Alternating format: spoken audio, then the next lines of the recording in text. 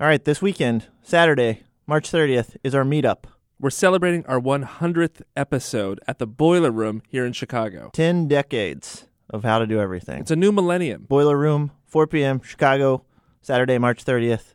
If you're listening to this after that date, it was awesome. We had a really good time, you guys. I'm so sorry you missed it. You really missed some crazy, Oh my gosh. crazy stuff.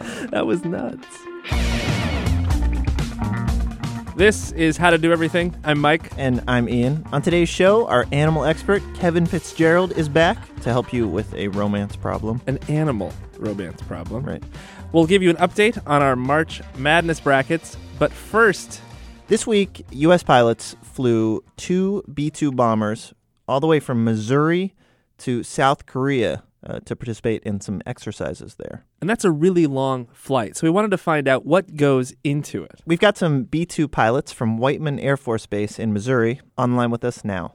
Hello, this is Captain John Severance at Whiteman. Hello, Captain John. How's it going? It's going great. I have with me a pair of pilots. We're going to identify them by their call signs, just for security reasons. I hope that's okay. That's awesome. Yeah, that's okay, cool. I have with me Stuka and Colfax. They are both B-2 pilots. Hi, Hi. Hey there. I'm Stuka. And I'm Colfax. Can we start by asking you how you got those call signs? That's highly classified. No. Those are usually embarrassing long stories that Usually, we don't tell. Really? What is Embarrassing to our families. what is it? Stuka? How's that spelled? Stuka. Correct me if I'm wrong, Stuka. It's named in honor of a German aircraft. Yes. Yeah. And That makes a lot of noise. We'll just leave it at that. We'll just say it's Fair named in enough. honor of an old German aircraft. So, okay, have you guys done a flight like the flight from Missouri to South Korea? Yes, actually, we call them long-duration flights. We do them actually on quite a regular basis around here, just to keep the pilots trained in the aspects of doing those types of missions. I've done one myself, about 24 hours long. Whoa. And it's a lot of fun. At the same time, there's a lot of physiological demands that you have to overcome. Just to be clear about the aircraft, you're alone in a B-2, right? No, actually, there are 2 pilots on the B-2. Okay. Wow, and there's no on-flight service, beverage service, anything like that. We do have a microwave for heating up coffee, but And Do you a hot really? cup, and they usually give us a cooler full of water. That's about it. So wait, where's the microwave on that? It's actually a little microwave they just installed in the back. It's fairly good, but half the fleet has them and half of them don't, so you're kind of rolling the dice if you bring something you got to cook. So what would you be able to, what would you microwave during a flight? Hot pockets, whatever. Yeah. Breakfast foods. So how fast does this airplane go? I think it's high subsonic is what they say everywhere. So you don't want to break the speed barrier in a stealth aircraft then it becomes known to everyone that you're flying above you. So we try and fly at high subsonic speeds where we maintain our stealthy capabilities. So there could be an airplane in the sky going almost the speed of sound, cooking a hot pocket right now. Absolutely. yes. So when you're on a 24-hour flight, how does that work? Do you take shifts? How long are you actually, on the stick? Yes, actually, our physiological experts here help us come up with a schedule for how we're going to manage our sleep cycle. Usually each pilot will take a 45-minute to an hour-long nap at certain phases of flight. But there are some portions of the flight where you want both pilots in the cockpit. Obviously takeoff and landing, and then air refuelings. Or when we're going into ranges and actually dropping weapons, we have both pilots in the seat. But yeah, we have a nice little cot that unfolds behind the seats where you can take a good hour, 45-minute nap. Can you explain, how much space is actually then inside where you guys are, in the cockpit? How much space is there? When you're on a long-duration mission, there's just enough barely to lie down on the floor and stretch your legs out. Okay, Yeah. so this it's is... about, if you're over 6 feet tall, it becomes kind of crunched back there. But it's comparable to a normal small airliner. Well, okay, it is pretty cramped. Let me ask you maybe a delicate question. You're going sometimes 20, 24 hours. How do you handle going to the bathroom? They actually have a little toilet back there for us. It's not a private bathroom. It is literally just about a 2 cubic foot toilet, which we use for those flights. And like I said, it's small, so it'll fill up. So This may be a dumb question, but one thing that we've heard is these bombers went over to South Korea to participate in the war games with, I guess, the South Korean Air Force. When I hear that word a lot, war games, and I realize I don't really know what it means. Yeah, we don't use that term generally around here. We call them exercises. We have a lot of exercises with our allies and even different areas of our own military. So we'll participate in these exercises with the Navy and all of our allies around the world, and we do this quite often. I just wonder, when you have to, if you want to simulate what it would be to drop a bomb or actually do something that involved ammunition, do you have, is there some kind of fake ammunition that you use? Or? Well, we do a lot of, we don't have a lot of bombs we can just throw away because they're not cheap themselves. Right. So we can operate our plane in what's called the simulated mode, where all of our displays will show we have bombs in there, but it's actually just electronic, and we'll go electronically or simulated do bomb drops every day during our training missions. Occasionally, we'll go to an actual range and drop. For the most part, we drop concrete weapons, which are literally a 2,000-pound bomb filled with concrete, no explosive on it. And we'll drop those, monthly over at our ranges here in the United States or abroad. So it's possible that if I were looking up at the right moment, I could see a ton of concrete falling from the sky. We have never dropped an actual concrete weapon off of a range. We go through excruciating detail in our mission planning to ensure that does not happen. Now, you guys do work that people love making movies about. What is the dumbest thing you've ever seen in a movie? The farthest thing from the actual reality of being a pilot? The thing that annoys me is people, and this is very small detail, but when they wear their helmets, over their visor, they always have their visor cover on when they're flying. You don't fly with your visor cover on. That's in almost every movie, and it drives me nuts.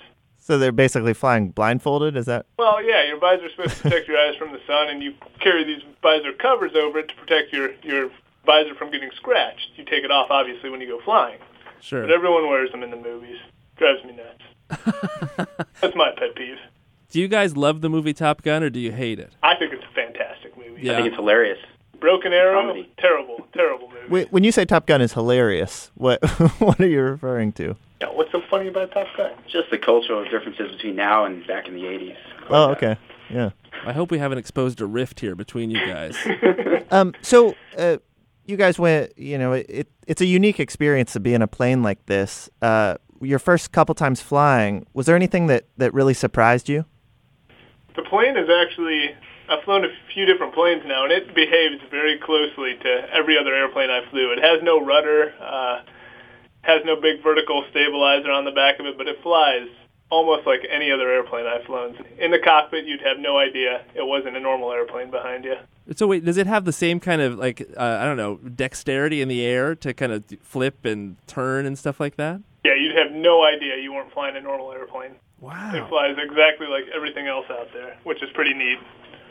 Well, it's so cool looking. I wonder if you could, put it up against the moon and it would look like the bat signal. That would be tough to work, but that would be a pretty cool shot if we could make that happen. Now something to shoot for, I guess.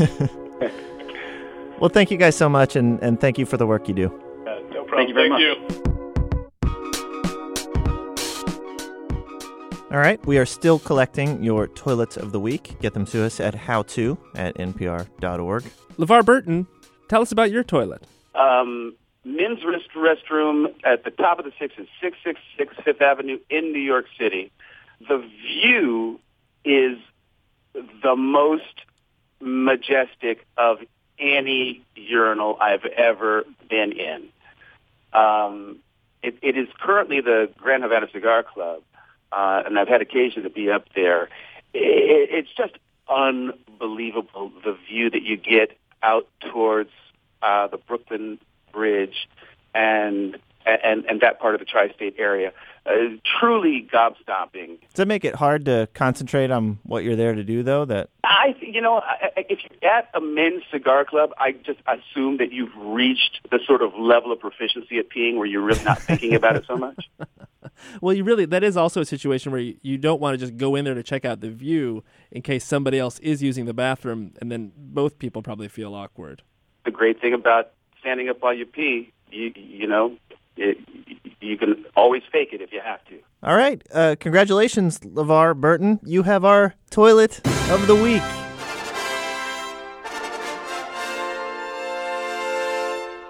Wait, I'm sorry, LeVar Burton. Can we ask you a Star Trek question? Oh my God, yes. How on Star Trek do they choreograph when you guys get hit, when the ship takes a direct hit from a phaser or something else, and everybody shakes? Yes, it is, and I think you've chosen the right word. It is a bit of choreography, and it's nothing more complicated than the director making the decision from which direction the hit is coming, which informs in the direction in which you lurch. And then a number is assigned, let's say between 1 and 7, 7 being, oh my God, the ship is coming apart. We decide on the number, and then everybody is responsible for their own interpretation of the force of impact. And over time, you just kind of, everybody dials it in. Yeah. It's sort of an organic thing that happens with the cast, and it's a beautiful thing to behold, don't you think? It is. Did you ever go the wrong way? Oh, that is part of the process, you see, because it's never a straight line to perfection. Sure. Is it? No, right? no. So there is some trial and error, and you, in those cases, you rely on the honesty of your castmates. Oh, that was terrible. Really? Yeah, you went the wrong way. That was a 5, not a 7. So was there anyone in the cast who tended to, even when it was a 1, maybe act like it was a 6? No, and see that's I think part of the beauty of the Next Gen cast. We all, I think, demonstrated natural instincts for ship shaking. Yeah. Okay, while we have you, we have one more thing. We got this question from Seth. And Seth wants to know, if a butterfly were in the sky, how high could I fly compared to said butterfly? Does he have access to medical marijuana?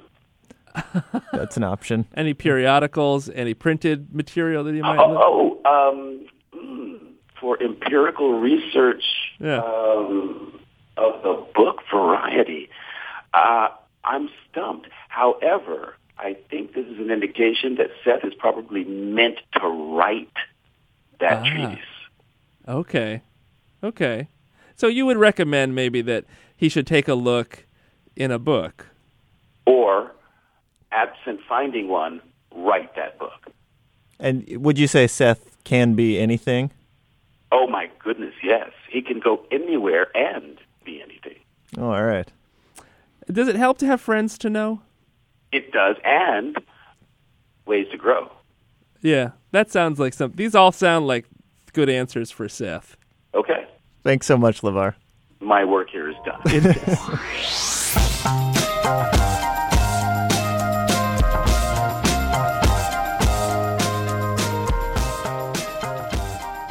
We got a question from Raheem. Raheem has a problem.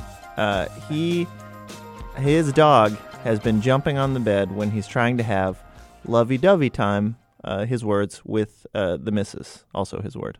So on the line with us is our animal expert, Kevin Fitzgerald. So, Kevin, what do you think? It's sure nice to talk to you guys again. It's been too long.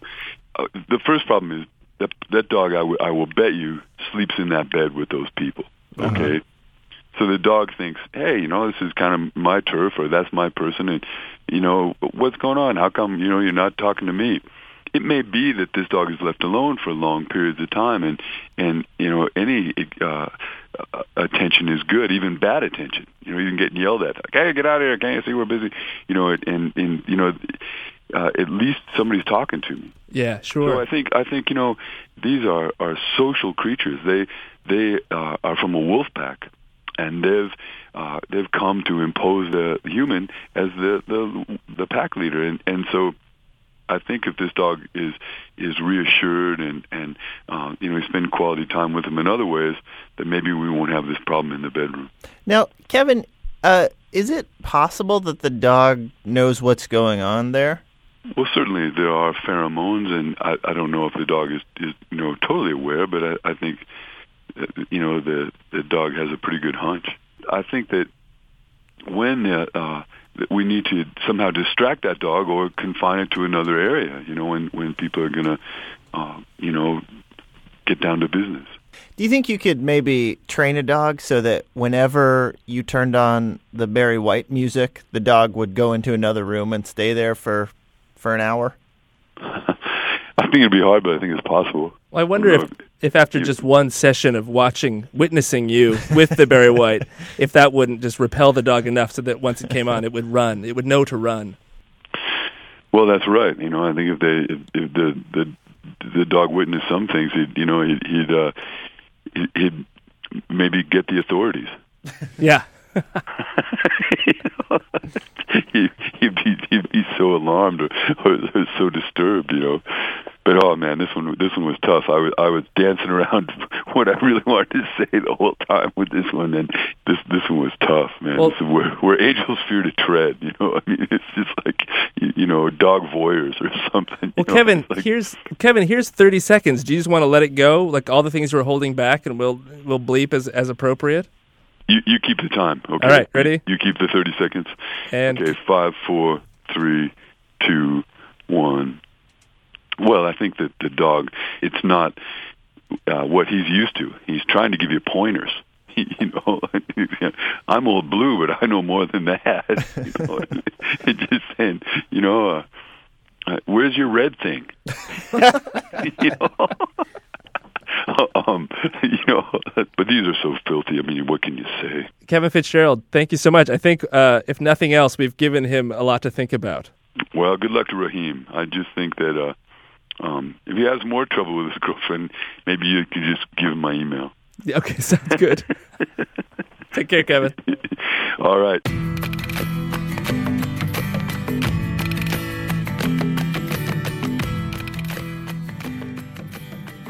All right, we are now at the Sweet 16 March Madness tournament in the How to Do Everything bracket pool. I am not doing well. I think I'm doing better than you. But David Kleeman is actually in first place as we record this. David, congratulations. Thank you. I'm sure that won't last long. Well, did you have a strategy at the outset? Anything that kind of guided your picks? I had a combination of strategies. Mostly it has to do with schools I like versus schools I don't like. And I have this whole set of completely random schools that I've just never liked. So Notre Dame never goes very far in my bracket. Okay. Right. No good reason for it, just didn't like them. There are times when that gets overridden. Duke, I can't stand, but they're just too good to eliminate early. Yeah, I don't think anyone likes Duke. I think even people that go there realize don't really like it. Yeah. And then sometimes I like to go for the teams where you can have fun with their names. Right. I had the Butler did it going pretty far, and I had the Creighton Barrels in the first round. So you're just coming up with your own mascots for these exactly. teams. Yeah. So have you ever won a bracket pool before? No, I always drop in the second week. So, but you've been in this position before where things look good for you, but you know the fall is coming? Somehow, almost every year, I'm in this position of being at or near the top. You have an opportunity now. I don't think this opportunity will exist for you next week to trash talk everyone else in our competition. Do you have anything that you want to say? Oh, I can pick 67% of the winners better than any of the rest of you folks out there. All right, so you're bad at trash talking. I think that's well established here. Yeah. I was kind of hoping that How to Do Everything would teach me how to trash talk. Well, we can look into this. We'll try it. Yeah. I could use the help. All right, well, congratulations, David, on making it this far, this early. Hope to see you in a few weeks, but doubt it. All right. Okay, we will look into David's question in a minute. First, let's talk to Naomi, who is in last place in our bracket pool. Hey, Naomi, congratulations. Oh, what an honor. So what kind of strategy did you use in making your picks? I did it on location. Okay. I live near Iona. Okay. And I wanted them to win because I live near them. Sure. So that's how I did it. you filled in the team you hoped would win rather than the one you thought would win.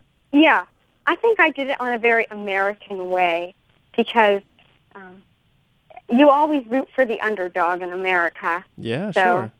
There you go. Did you pick the underdog in every single matchup? Yeah, I did. Okay. I did. That's I super tried to American. make the most interesting March Madness that I could. If there was upset after upset after upset after upset, you would have to tune into every game. It would be great for ratings. Wait, so do you have Iona going all the way? Yes, I have them winning.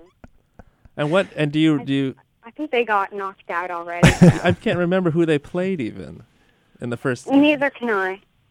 So, Naomi, we talked to the guy in first place, David Kleeman, and he was looking to do some trash talking to the people below him. Do you want to try? I am ready to trash talk with him. Yeah. What do you got? I'm going to say that you are too good for this. You are too good, and you know what's going to happen, and you must be some sort of black magic witch person, and we must burn you at the stake. All right. It's a compliment talk in a kind of a way too. Until he's burned at the It's a stake. backhanded compliment. Yeah. Well, Naomi, congratulations on filling in the last spot on the standings bracket. Go Iona. What? I said go Iona. Oh, yes. Go Iona. All right. I'm sure that was the first time that has ever been said. It felt weird coming out of my mouth, I'll admit. Thanks, Naomi. Bye-bye. Bye. Okay, I think we have somebody actually who can help David with his question about how to trash talk.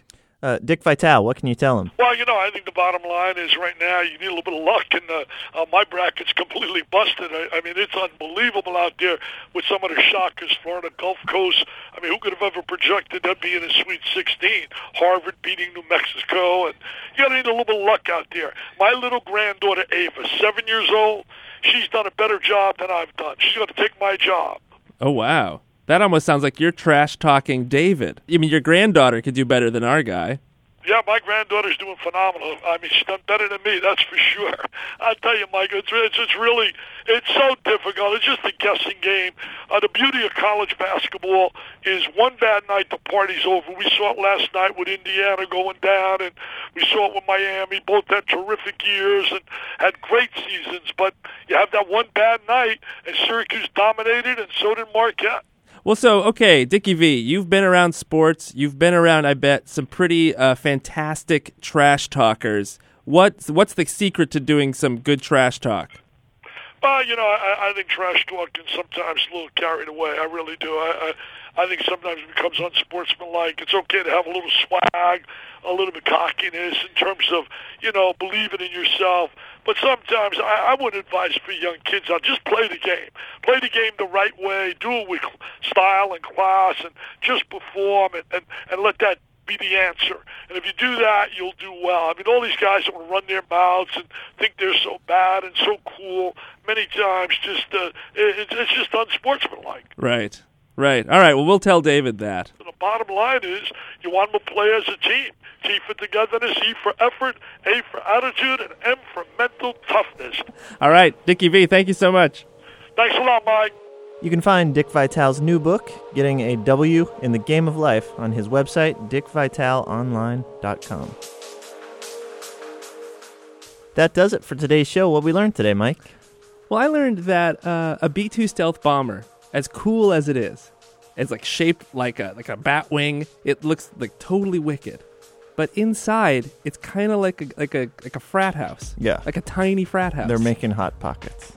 I never would have thought that. I love a Hot Pocket, but I'm never proud to eat a Hot Pocket. It's not a moment that you want to show to the world. It's a moment of shame. I could also use maybe some stealth technology whenever I want to enjoy a Hot Pocket. Well, I think that's what takes away the sting of the Hot Pocket, is knowing that you're traveling at the speed of sound and could destroy anyone beneath you.